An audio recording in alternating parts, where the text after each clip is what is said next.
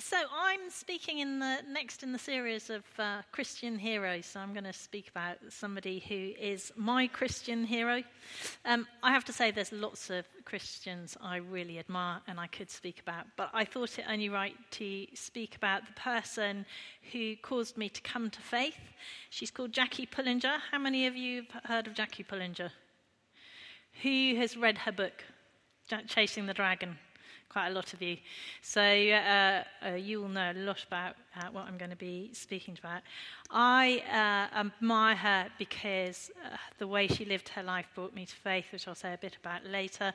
But also, I find her a constant challenge to me and encouragement to me because she says yes whenever God calls her, no matter how risky it looks or how scary it looks. And being somebody who is riddled with fear of everything, I need somebody like Jackie to look to as an example. So in a moment, I'm going to talk a little bit more about Jackie. I'm very excited because for the first time ever, I'm going to try and do this. And it worked. It's sad, that's quite a big moment for me. So in a moment, I'm going to say a little bit more about Jackie. But what I wanted to do is first look at a passage in 2 Kings 5 about Naaman, because I think this story is the perfect illustration of why saying yes to God, no matter what he asks us to do, is so important.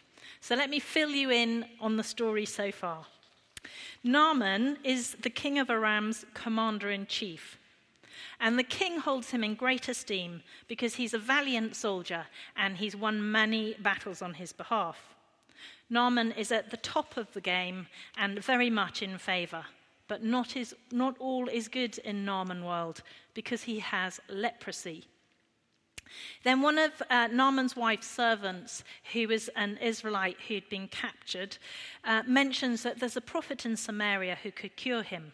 So Naaman goes and speaks to his king, and the king of Aram is more than happy to help. So he sends Naaman to the king of Israel, along with some treasure and a note requesting that he heal Naaman of his leprosy. The king of Israel's absolutely mortified, thinking that the king of Aram is picking a fight with him, because everybody knows leprosy is not curable. He tears his clothes and throws his hands up in the air. And the prophet Elisha hears about this and tells the king of Israel not to worry, but to send Naaman to him. And that's where we're going to join them. Oh, it was working so well. Don't know if I'm going to be qualified for this anyway. Let's try. So Naaman went with his horses and chariots and stopped at the door of Elisha's house. Elisha sent a message to him to say to him, "Go wash yourself 7 times in the Jordan, and your flesh will be restored, and you will be cleansed." Thank you. But Naaman went away angry and said, "I thought that he would surely come out to me and stand and call on the name of the Lord his God, wave his hands over the spot, and cure me of leprosy. Are not Abana and Pharpar, the rivers of Damascus, better than all the waters of Israel? Couldn't I wash in them and be cleansed?" So he turned away and went off in a rage. Naaman's servants went to him and said, "My father, if the prophet had told you to do some great thing, would you not have done it? How much more then when he tells you wash and be cleansed?" So he went down and dipped himself in the Jordan 7 times, as the man of God had told him. And his flesh was restored and became clean like that of a young boy. So in order to be transformed, Naaman had to say an unequivocal yes to God, no matter what God happened to ask him to do. And that all sounds really simple in theory, but in my experience in practice, it is never quite so simple. And for Naaman, the request was perhaps a little bigger than we sometimes think. When Elisha asked Naaman to wash himself 7 times in the Jordan, he's asking him to physically demonstrate his submission to another country's God in preference to his own. Any of you football supporters out here? 2. I find that hard to believe. I seem to be subjected to football 24/7, but anyway. This must have felt to him like a football supporter being asked to wear another team's strip in public. So what do our football supporters think about that? Walk down the street wearing another team's shirt.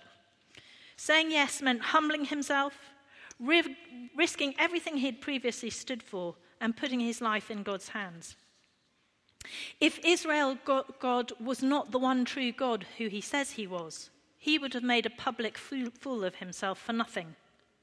So for him, saying yes meant risking his status with absolutely no guarantee of a good outcome. But without this yes, he knew he would not be healed. And I want to suggest that this principle always holds true. We all face moments like Naaman when we have to decide whether we want to risk saying yes to God. And that is one of those moments of decision which changes our life forever. The first time I encountered one of these uncomfortable moments that I had with God was when I had just become a Christian. I went on an Alpha course on which I learned about the gift of tongues. The gift of tongues is a gift of the Spirit, a new language by which we can speak to God without the limitation of learned words. And it's available to everybody. We start speaking, but it is the Spirit within us that shapes our words. They told us that this language is sometimes understood by other people, but that generally it's our own private language of praise for God, for our own benefit. And actually, I really liked the idea of this. So when they gave us the opportunity, I gave it a go. So what they suggested that we did is we pretend speaking in a foreign language we didn't actually know. And then they explained that God would shape our words once we got going. So I did that. But absolutely nothing supernatural happened. I just had to continue making up a language. And I have to be honest, I felt very foolish, so I stopped. Over my time of becoming a Christian, I saw a lot of people receive this gift supernaturally. But every time I tried another go at trying to speak in tongues, all that happened was I continued to make up my own language. In my heart, I knew that God wanted me to persist, but everything within me wanted to stop and not think about it again, because it was really discouraging, and also it had made me look like a complete idiot. And I felt like if I kept going and I was making it up, then I was just being a fraud. But if I stopped, then I was rejecting a gift that God was offering me, so that wasn't good either. So after a considerable amount of time wrestling with God, I said yes to him. And I told him I would make up my language and use it regularly, even though I didn't feel it was the right thing, and I asked him to accept it as my worship in any case.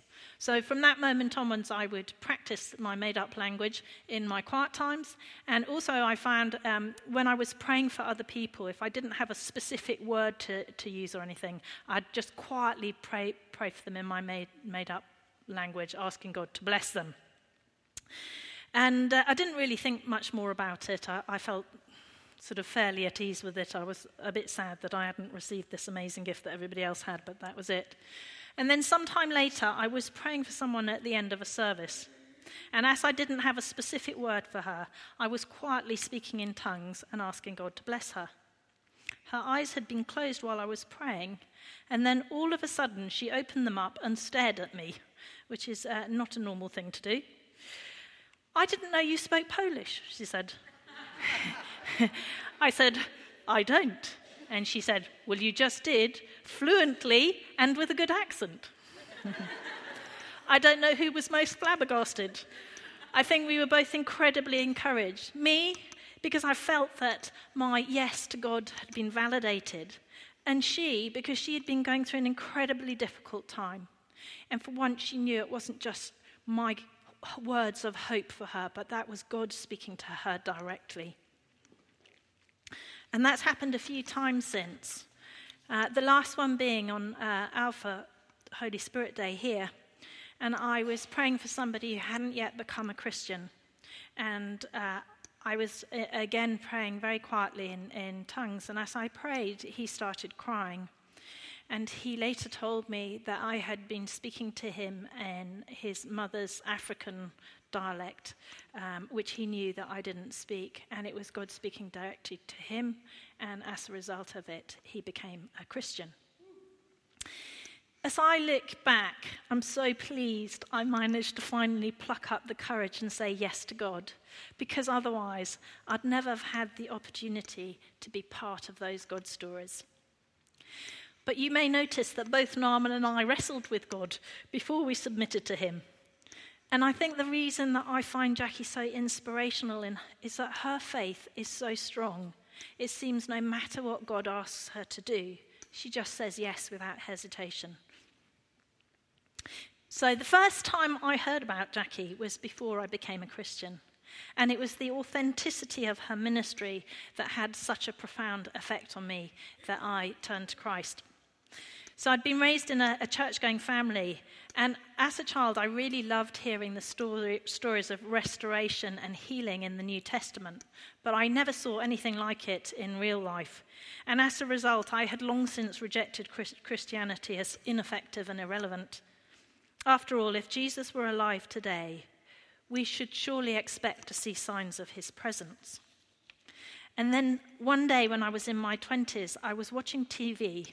I'm afraid I'm a terrible channel flicker, to the annoyance of everybody I know, but I was on my own, and I stumbled across this program that absolutely captivated me. It was probably halfway through when I started watching, but I was mesmerized. I watched agog as I saw what seemed to be the next chapter of the Bible unfolding before my eyes. The homeless were being sheltered. The hungry were being fed. And most astonishingly for me, the sick were being prayed for and healed miraculously through prayer alone. The gospel was being proclaimed in word and deed, and the power of it was palpable. I was absolutely transfixed by what I saw, and if I could have, I would have leapt off my sofa and flown out to Hong Kong right there to go and have a look up close at what God was doing. But as that wasn't possible, I hungrily read Jackie Pullinger's book, Chasing the Dragon. In it, I learned that Jackie had for many years been serving the poorest of the poor in Hong Kong and had seen many miraculous healings as a result of her ministry. And I also learned that Jackie didn't look that different to me. She was just an ordinary middle-class 22-year-old girl who'd been a Christian for a very short time when God first called her to go to Hong Kong as a missionary. And for those of you who have never heard about Jackie, I'm going to tell you a very short snippet about her, and I hope as all those who do know about her are reminded, it will inspire you again. So when God asked Jackie to go, she immediately applied for every missionary organisation she could find. But one after another, they all turned her down. So she went to go and speak to her pastor. And he said if she was 100% sure that God was calling her to go to Hong Kong, she should just go, like Abraham before her, in faith and trust him to give her further instructions when she got there. So she saved up all the money she could and bought the cheapest one-way ticket she could find and boarded a boat to Hong Kong in faith. Now, this was definitely not the safe option. The risks were huge. She set off to Hong Kong with no idea of what she was supposed to do once she got there. She didn't have a travelling companion. She had no missionary society or church backing her. She had no previous experience of the country she was about to enter. She had no friends or contacts to greet her there to make sure she was arriving safely. She had no accommodation booked, no job awaiting her, and no return ticket. The only asset she carried with her was £6 that she had in her pockets, which incidentally wasn't enough to last for 3 days in Hong Kong, and her faith and her calling. I'll be honest, if I put myself in Jackie's position, aged 22, and imagine God had asked me to go rather than her, I can just hear my excuses. I haven't been a Christian long enough. I'm not equipped in any way, shape or form to be a missionary. Nobody's told me what to do yet. Anyway, it's not safe for me to go as a young woman, travelling alone, and I don't have sufficient funds. And what happens if I arrive and I can't find accommodation? What if I can't find a job? I could get ill. What happens if it doesn't work out? I can't even have enough money to come back home. What if I get abducted? Nobody will ever know. I'll tell you what, I'll do a course, I'll save up some money, I'll get some sponsorship and support, and then ask me again, and I'll say yes. But it goes without saying, if Jackie had responded like me, she would never have had the profound impact that she has on so many lives. But Jackie did say yes, without looking back. As soon as she arrived in Hong Kong, she set about finding work and praying for God's guidance as she went.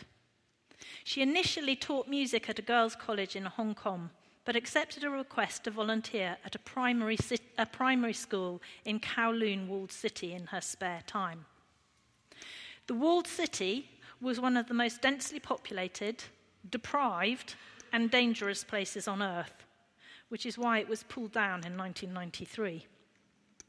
It was known for being a home to the triads, who are the Chinese organised crime syndicates, and to opium dens, brothels, illegal abortions, illegal dentists, and it also served as a place of refuge for illegal immigrants. Apartment blocks had no sanitation, no water or lighting. Food waste and excrement were disposed of by emptying them out of the window into the stinking alleys below. This is an abbreviated description of Jackie's first visit. Behind these tawdry shops rose the ramshackle skyscraper of the walled city. It seemed impossible to find a way in, but my guide knew exactly where to go. We squeezed through a narrow gap between shops and started walking down a slime-covered passageway. I will never forget the smell of rotten foodstuffs, excrement, offal, and general rubbish. As I walked between the houses, their projecting upper stories almost touched each other above us. It felt like we were in an underground tunnel. However, from the moment she stepped into this dark place, Jackie's heart lit up, because she knew that God was calling her to these people. In spite of being a lone female in one of the world's most dangerous cities, her answer was still yes. Working at the primary school, Jackie became aware of the plight of the older children for whom there was absolutely no provision. So she gave up her day job and invested her wages in setting up a youth club.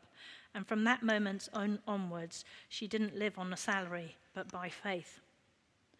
The club was just a bare room with some benches and games equipment, but it provided a safe place for the children to play and gave her an opportunity to get to know them and to find out how she could help them practically and to tell them about the love of Jesus. Initially, Jackie saw very little fruit from her endless hard work, but she kept going. Things reached an all-time low when some of the youth she was serving actually broke into the club, smashed up the equipment, and smeared the walls with some of the excrement they found running down the street outside. Jackie was heartbroken, but her answer to God still remained yes. She cleaned up the room and reopened the club. The following evening, the local triad boss sent Winson, an opium addict, and the triad's high-ranking fight fixer to offer Jackie some protection. Jackie told him she didn't need his protection, as Jesus would protect her. However, Winson was under orders, so he continued to remain at his post and came back nightly to stand at the door and guard her club. Over time, Jackie got to know him and to tell him about the salvation and healing that Jesus offered. And finally, one night, Winson agreed to come into the meeting. And to her astonishment, started joining in the worship, and then even more surprisingly, burst out speaking in tongues. And from that moment, he was miraculously cured of his opium addiction and left his old way of life. As a result of this undeniable transformation, other addicts approached Jackie for help. So Jackie started weekly worship meetings in the walled cities. Addicts would come, meet Jesus, receive the power of the Holy Spirit, and speak in tongues. Many would weep in repentance and later withdraw from long-term drug addiction with no pain.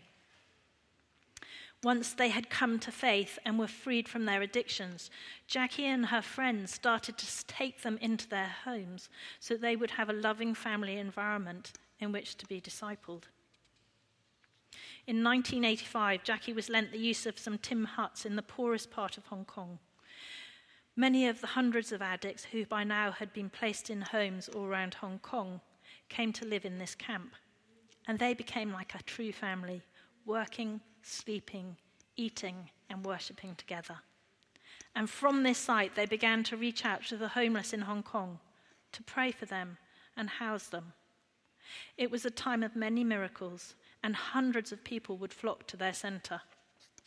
And I believe that this is the point at which they were filmed for the programme that I saw all those years ago. Although the walled city has since been destroyed, Jackie's work continues, and the number of lives that have been restored physically, emotionally, and spiritually continues to grow. I find Jackie's whole way of life both incredibly inspiring, but also really challenging. And it strikes me that she has incredible, powerful stories to tell of God's transformation. But she only has these because she has said yes, without hesitation, to everything that God's asked her, even when she didn't know where she was heading off to, even when it meant taking very serious risks, even when she knew it might make her look foolish, and even when she couldn't see any fruit, she kept going. And that's what I pray I would learn from her.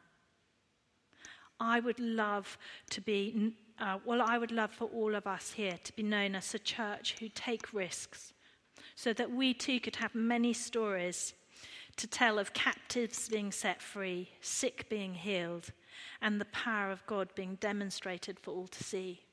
So that, like me, many people would come to faith as a result of what was going on here.